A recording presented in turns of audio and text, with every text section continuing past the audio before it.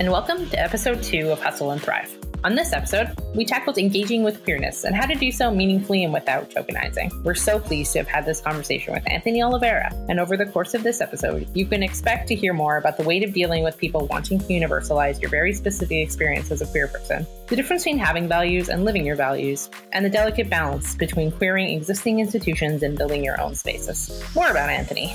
Anthony Oliveira is a writer, film programmer, pop culture critic, and PhD living in Toronto. He is the host of the Review Cinema's Dumpster Raccoon film series, a recurring guest on CBC's The National Pop Panel, and a host for various TIFF red carpet and events. His pieces have appeared in The Washington Post, Hazlitt, Extra, Torontoist, Fangoria, StarTrek.com, and others. He's a 2-time winner of the National Magazine Awards and is working on several upcoming comic and graphic novel works. He can be found on Twitter at Meakoopa.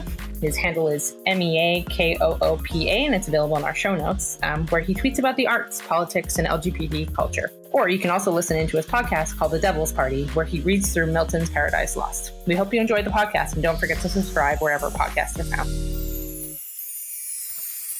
So thank you so much, Anthony, for joining us for our second episode of Hustle and Thrive. My pleasure. From everything, you have a wide range of credits to your name. You've written columns for Hazlitt and other publications. You've done podcasts. You've been featured on panels, and you've done a lot of collaboration plus your own projects. So my first question is this. Can you talk about how your identity plays a role in your work and the ideas that you share and bring up? Sure, yeah. It's such a involved, weird question. My identity kind of is the engine that powers a lot of my creative work. I'm a gay man. I'm very involved with the queer community. I work in Glad Day Bookshop, the oldest LGBT bookstore in the world. So, and I'm very community oriented. And I think it's important as a creator for me that queerness is not just like a sexual identity. It is a culture. It is a political position. I'm very firmly of the belief that you don't just happen to be gay. I think that that's a very reductive way of thinking about one's identity. So when I work on projects, not always. I mean, I've done several projects that don't necessarily involve queer characters. I think they're still queer by the nature of who I am as an artist, but it's certainly something that I'm interested in, and it's certainly something that I'm not too shy about incorporating because I feel like there is a real dearth of material about queerness. I feel like the heterosexual paradigm has had 5,000 years of artistic history, and whenever queer art does emerge, it gets effaced and rewritten and recontextualized so that it's no longer queer. So I never worry about I'm telling another queer story because there's so few of them. Yeah, so you're basically just telling your own story, and as you said, it's an engine that powers your work. So that's really great. So basically, regarding the spaces that you've worked with, what are the things that made it obvious that they're partnering with you, or the partnership that you've gained with them, that it's genuine and not just we need to add a queer identity or representation in this project? How have you picked your partnerships? Well, it's funny, I've definitely gotten jobs because I was gay, and they needed a gay, and they didn't have a gay on staff.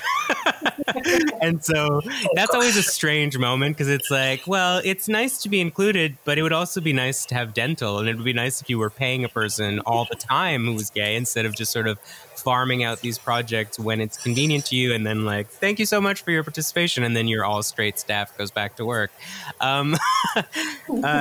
But yeah, I think that there are, in terms of red flags, as a writer, as a creator, I think we have to be very sensitive to this idea of trauma porn. It's a real problem, especially lately, where you're sort of, and not just for queer people, for many marginalized groups, where you're called upon by these editorials to sort of produce evidence of your damage, and the more gritty and raw and exposing it is, the better it is for them. And there's not a lot of market for queer joy or for stories that are about my relationships with my friends that don't involve some kind of terrible coming out narrative or something like that.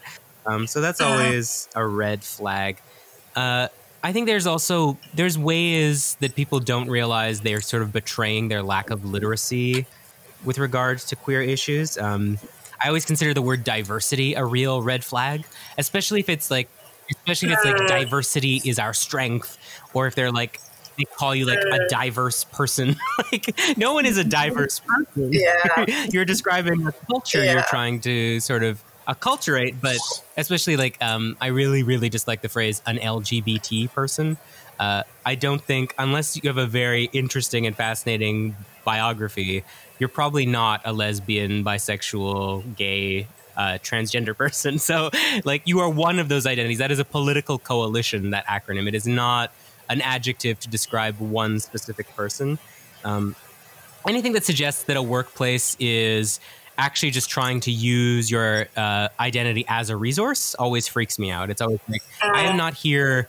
The who I am is not to serve your bottom line. So I always think that's a red flag. I also think it's telling when I always look at the marketing of a contract that I'm working at. Like, what does their actual queer representation look like? And there's like, sometimes it's like, yeah, there's a queer couple in your ad, but sometimes it's like every time your Pride stuff rolls out, it's just generic rainbows and you're not really saying anything. I consider that a big red flag for working for a cultural, whether it's like a workshop or whether it's like an institution. Like, what does your actual queer representation look like? Yeah, that is a great point to make, because like with anything, it's always, I think that people should actually have the representation within their spaces, because those people can have more knowledge of whatever the subject matter is, in this case LGBT issues, and it's best when they are the ones who can actually come up with the ideas, and then it doesn't feel like, oh, okay, they don't know anything about it and they're just expecting you to come up with ideas and just use your identity to help their project. Exactly. It's also, you can always tell when it's like, well, we need to hear what a queer person says about this, but it's always towards some kind of vision of universalism. It's always towards like everybody's included. It's this like, for other marginalized communities, it has the same ring of like all lives matter, you know, like it's like, well, actually, I'm here to tell you about my specific experience. And when you try to universalize my specific experience, it becomes clear that you don't actually care what my specific experience is. You just want it to be a package that like my experience is one of the posters in your Subway ad of 12 posters, right? And that to me is always a red flag. Yeah, as like a queer person myself, I think something I struggle with, it's the well-meaning side of it, right? It's sort of the, you know, I have questions about gender-neutral bathrooms, and as a queer person, like maybe you can help me understand this, and sort of that responsibility that seems to be thrown on like the one queer person in the room. Right. And probably know, like, you know, how do you deal with that? Like, you're someone who's obviously in the media. You've written, like, I'm thinking specifically of your Death in the Village piece. Like, it's hard to do that. That's not easy work. Like, how do you get through that? Yeah, and it is work that I think you should be. I think you've articulated pretty well that there's work that has to be done, but it is work that is being demanded of you that is over and against the regular work that someone else has to do, right? Like, it's always something you have to be aware that you're opting into and that you're expending your resources on. I forget who said it, but someone once said that the main goal of racism is to make you busy. It is to force you to do all this extra work that keeps you occupied while the system keeps running the way it runs. And that's true for a lot of marginalized communities, I think, is like, I have to explain. I mean, look at what's happening this week with the Toronto Public Library. Like, the Toronto Public Library is granting space to TERFs to talk about how transgender women are not women, basically, and that they shouldn't be involved in sporting events. They shouldn't be allowed in washrooms and change rooms, et cetera, et cetera. And the Toronto Public Library is positioning this as like, well, we need to have a conversation. It's like, eventually we have to decide that we're no longer having conversations about who gets to have human rights. Eventually that conversation stops, or you're forcing our community to expend all its energy re-litigating and re-defending the rights it's already won. That is work that is the making me do that work has itself an ideological drive to it. It is no longer a neutral, like, let's just have a conversation. Like, if you were in a family and every Thanksgiving we talked about whether or not our transgender son counts as a human being, that's not a neutral, like, politically neutral thing. That is made a decision about what the culture of our family is going to be like, right? So yeah, I think that I do that outreach. I mean, the piece you talked about, the Death in the Village, I was very aware when I was writing it that I just wanted to do almost like a biopsy of what my life was like that week. So it was about the Bruce McArthur murders, but it was about the death of Tess Ritchie. It was about the death of Allura Wells. It was about the fact that I can't walk past certain buildings without the blood drive asking me for my blood, and I have to explain once again that I'm a queer man and I can't donate blood. Just like these little, like, or these moments where someone will say something homophobic on the street, and the way that this adds up to an experience that is not just one experience, but is always imbricated upon itself with all these other hundreds of experiences that are the queer experience. I was very aware when I wrote it that this was a labor I was doing on behalf of not just other queer people, but to show straight people, like, this is what the Bruce McArthur trial is a symptom of, and it is not the ultimate problem. It's work worth doing when it's done, but I do think acknowledging it is exhausting to do is important. Yeah, and I like that you brought up the Toronto Public Library, because that situation, I think, is a really clear example of, like, what happens when you don't, like, somebody has a policy, the library has a policy that's supposedly supposed to protect people in these situations. And fundamentally, the policy fails, and our response is to have a conversation about it, as opposed to acknowledging, like, your policy didn't work. Right, exactly. And especially when it comes to cultural institutions, we have a bad habit, I think, of, I mean, we all live under capitalism, and our responses tend to be capitalist responses. So the knee-jerk response was like, well, it's time to boycott the library. The fact is that the library is functionally, I mean, there's a famous tweet where someone said, like, if you proposed a library in 2019, they'd run you out of town as a socialist. Like, a library is a socialist institution. It is a resource that many poor people need, many marginalized people need. And ceding that ground and saying, well, trans people will no longer use the library is letting them win a fight we fought hard to win. Yeah. So I think for example, I'm working with several authors who are not trans who cancel their events, and I think that's important gestures to make.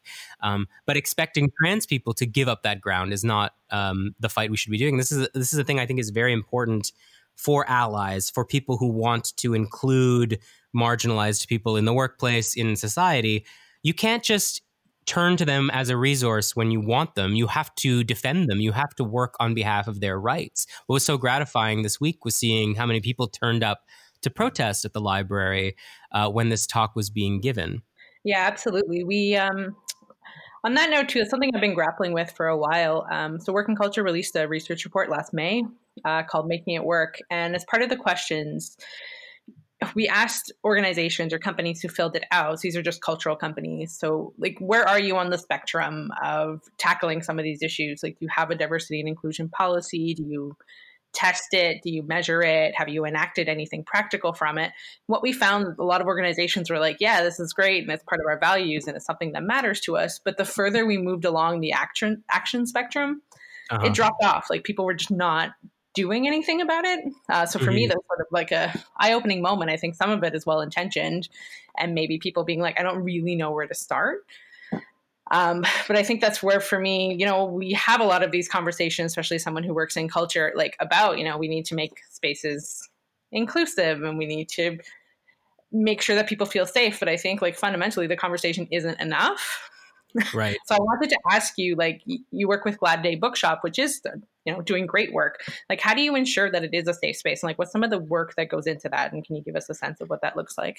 Yeah. I think the first thing we always think about is that we will never be 100% a safe space. I think that we always try to use the word safer space because ultimately you will never create an environment that is free from harm, right? You will never create a space where you can guarantee that everyone will behave the way you hope they will behave. So that's something we try to be very cognizant about. The other thing is to think about architecture, like to think about, I mean, it is the thing that is hardest to change and the thing that is most obviously oppressive is like, well, where are your bathrooms? Are they accessible? Are they gender neutral? Are they safe to use? Do you feel comfortable using them? Where are your bars? Where are your tables? Can a wheelchair user access the door? Like, these are things that, and again, these are things that capital impinges upon, right? Like the automated mechanism to open our door is very expensive to repair. We're trying to get a grant to do so.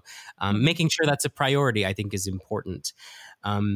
We try, and then what do we do when we hold events? We try to begin every event with a land acknowledgement, right? We begin events by saying, we have a poster up that Black Lives Matter gave us as a reminder from a few years ago when Black Lives Matter shut down the Pride Parade. The poster says, like, don't ever make us remind you that we too are queer, right? So keeping in mind how many communities interact with our space is always important to us, that people are not just one thing, that we are an intersectional space, and that we have to be inclusive of Two-Spirit people, of Black people, of BIPOC people. That's always important. And I think that you have to do your best, and you have to hope that you can put up as many slogans as you want, but people will quickly determine whether or not your intentions are coming from a good place and whether the work you're doing is actually living out those values. Because values are great to have, but are you living them or not, I think is important. I'm also curious about, like, I guess an internal sort of battle I have. Is how do you navigate sort of with, I guess, the dilemma of, should we just make an existing institution or space friendlier, or do we need to, like, for lack of a better word, burn it to the ground because it's in its DNA is sort of opposed to this, and we need to make new spaces? Yeah, I think that's an ongoing question for me too. I mean, even in my own work, like, if you spend any amount of time online as a creator, a moment comes where someone says, why are you constantly trying to make these old things queer? Like, why don't you just make your own? I work in comic books. It is the big fight you have with nerds is like, well, Iceman's not gay. He's not been gay for 50 years. How dare you make this character gay, right? And it's like, and I think that speaks to the same question you're asking, right? Like, do you queer institutions that already exist, or do you have to build your own? And it's I think both. It is and I have to admit that there is always going to come with that a certain amount of compromise. I've worked on many licenses, some of which have gone to print, some of which that I lost the fight and I could not. There was a script, we had an artist, and then the licensor said, we can't make this character queer, and they pulled the project. Like, that's always going to be the way it is, and part of that problem is that the people in charge are always going to be the ancient, straight, white men, billionaires who pull the strings, right?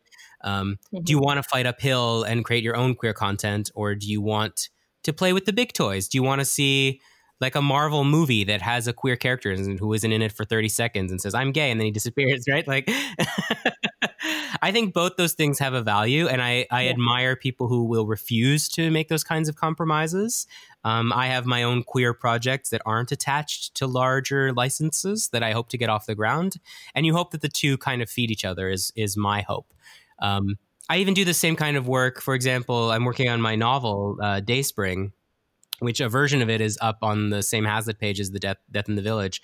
And it's a queering of the gospel narrative. So it's about Jesus, but it's sort of putting and centralizing a queer narrative in that story. And that's the same kind of work that I want to do. I don't want to cede to the ground of these major institutions, whether it's Marvel Comics, whether it's the Toronto Public Library, whether it's Christianity. I don't want to just throw out things that I think have real value and say, no, these are straight and I have to make my own from scratch. It's like, no, actually, Michelangelo painted that ceiling and he's a big homo. And like Leonardo da Vinci painted that and he's a big homo. And it's like, I want to insist.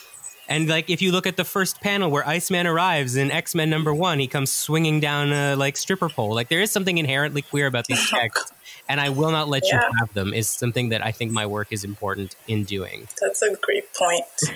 I too read the Marvel comics, and when Iceman came out, that was very, I would say, monumental, because like you see all these people who read comic books and they want to claim hold to these spaces, like as if no one else can be a part of that culture or be a part of that entity. So as you said, I like the idea of having both. Yes, these spaces already exist, but we should try to infiltrate it, try to keep working hard and hoping that the people who actually govern those spaces are receptive and they learn that everyone should be included. And then also, as you said, creating your own space and hoping that what you do in your own time feeds into the other parts of society. Yeah, absolutely. I think that, I grew up with those comics. Like I remember in the 90s reading, when I was 13, I knew Iceman was gay because you could see, when you look at it now, it's like, oh, the writers were trying so hard and you can see editorial intervening. Like the thing I've learned being a creator is that so often what looks on the outside like queer baiting, like making it seem like, oh, maybe, is often frequently a writer going to the absolute edge of what they're allowed to get away with and then being told you have to stop. But yeah, I think that, so watching these narratives unfold has always been fascinating to me, but it's not just at this sort of lowbrow level. Like even I've been going more and more to the opera lately. And I think that that is a space that is dominated by conservative, older voices. Are there ways to queer these operas, these classics like Rusalka I was watching the other day, which is basically The Little Mermaid? Hans Christian Andersen is a very queer creator. The Little Mermaid is in many ways a queer narrative. Then over against that, sort of new operas like Rufus Wainwright doing Hadrian and like centralizing queer characters on the stage for these older patrons, right? Like co-opting these spaces, creating new art in these spaces. Ultimately, all art is in dialogue. We only understand each other if we're speaking the same language. And creating a new language seems to me like starting from scratch in a way that I'm not always interested in doing. That's a good point. So I think we can touch on your Dumpster Raccoon film series. I think that's really interesting. Can you talk about why was creating this space important to you and for the queer community? Sure. The Dumpster Raccoon film series it's run out of the Review Cinema right now in Toronto. Once a month, I show a film. They range broadly in genre and type and quality. And the idea behind these films is that we're sort of rummaging through the garbage of pop culture like a raccoon and seeing what is in this dumpster that is worth saving. Is there still something edible in this?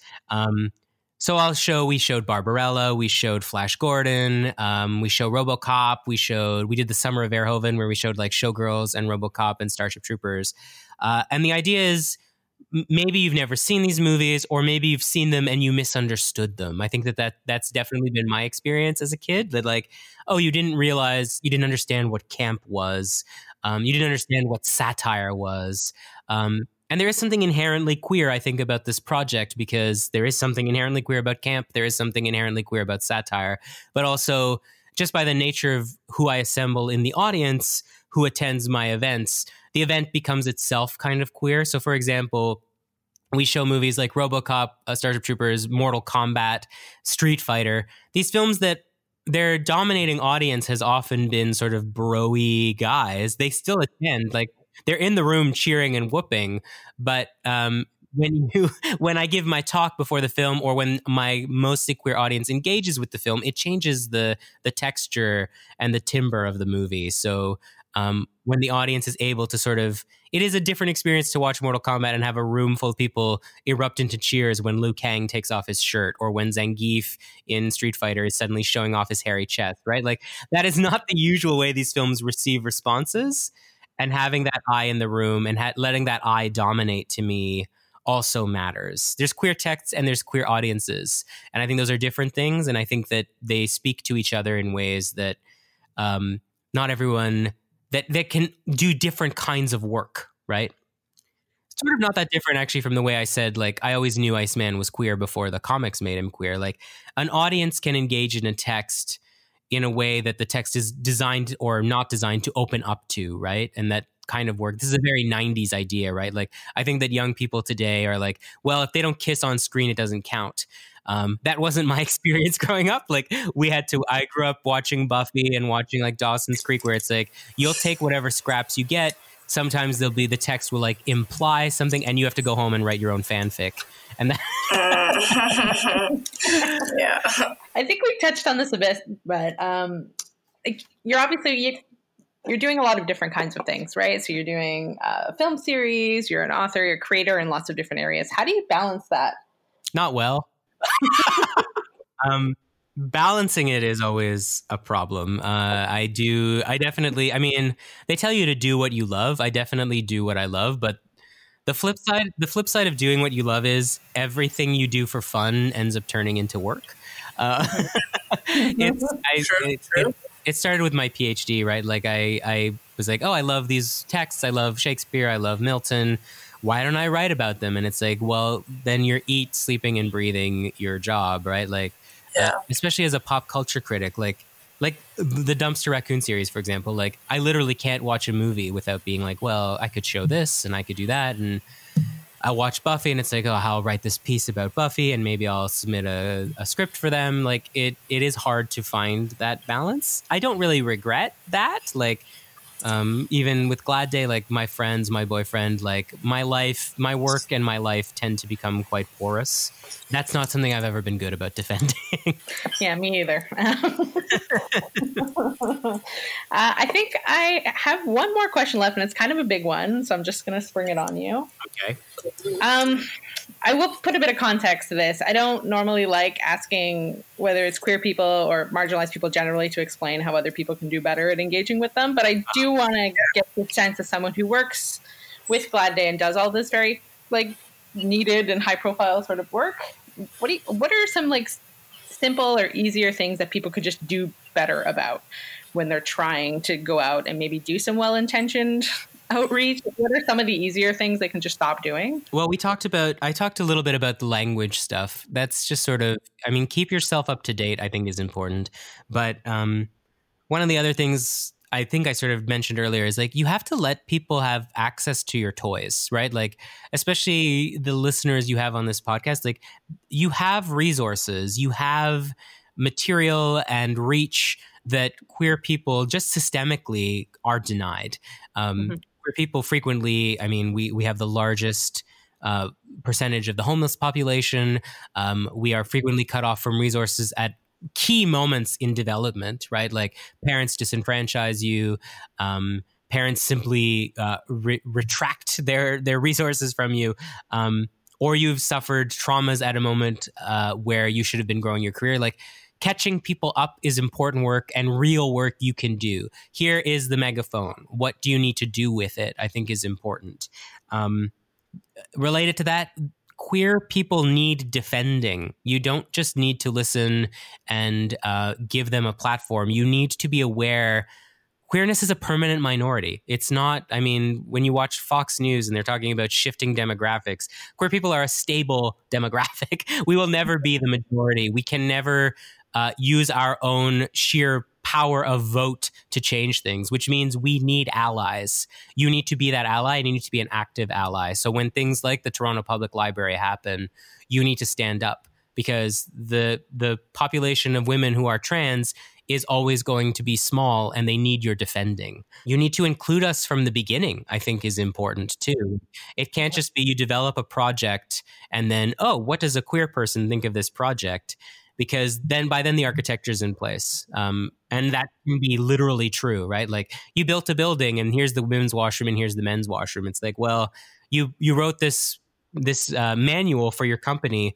Where is the queer voice in it? Are you just throwing in stock images or have you thought properly about, I used to do, when I was in grad school, for example, there was maternity leave and there was paternity leave. And at a meeting of 1,300 people, this very brave person raised their hand and said, why do I have to classify myself as a father when I identify as a woman? Just to claim my child's paternity leave, right? Like these are systemic things that like, and the people on stage are like, oh, we hadn't thought of that, right? Like you need to think about these things. And you also need to think about queerness is not a resource to be mined. We are not an angle for your marketing. We are not a way to extract capital from a population that sometimes has quite a bit of money because they don't have as many kids. So we are not just something for you to take money from. We are a community that has a distinctive and a not universal perspective. And respecting that and not trying to immediately universalize our experiences, I think, is important. There's a tendency in the late 90s, early 2000s, the queer liberation movement really placed its emphasis on love is love. We're just like you.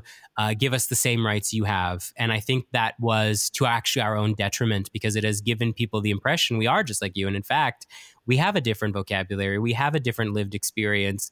And you don't get to just all lives matter our experience. It needs to be respected as distinct and special. I think that's important. Yeah, that is really important to note. And one thing that I remember you said earlier, which relates to what you just said now, is you can't turn to us to work for you without working on behalf of our rights. So I think that's a great point. So on that note, I was just going to say thank you for being part of our second episode, and we really appreciate all the commentary that you've made. Lisa, do you have anything to say? No, I think that was a really poignant and good place to end. I think for me, one of the bigger things that I try to tell people is, being queer is not a monolithic experience. Yeah. There's a rich variety of identities and perspectives in there. And I think that people should listen to this and learn a lot from it, I think. But Anthony, thank you so much for sharing this with us. Oh, thank you so much for having me. It's been such a pleasure. Thanks for listening. Hustle and Thrive is brought to you by Working Culture and Creative Works Conference. If you enjoyed this episode, please share and comment. We're on Twitter and Facebook as @WorkingCulture, or you can send us an email at info@workingculture.ca. To learn more, visit us at creativeworksconference.com.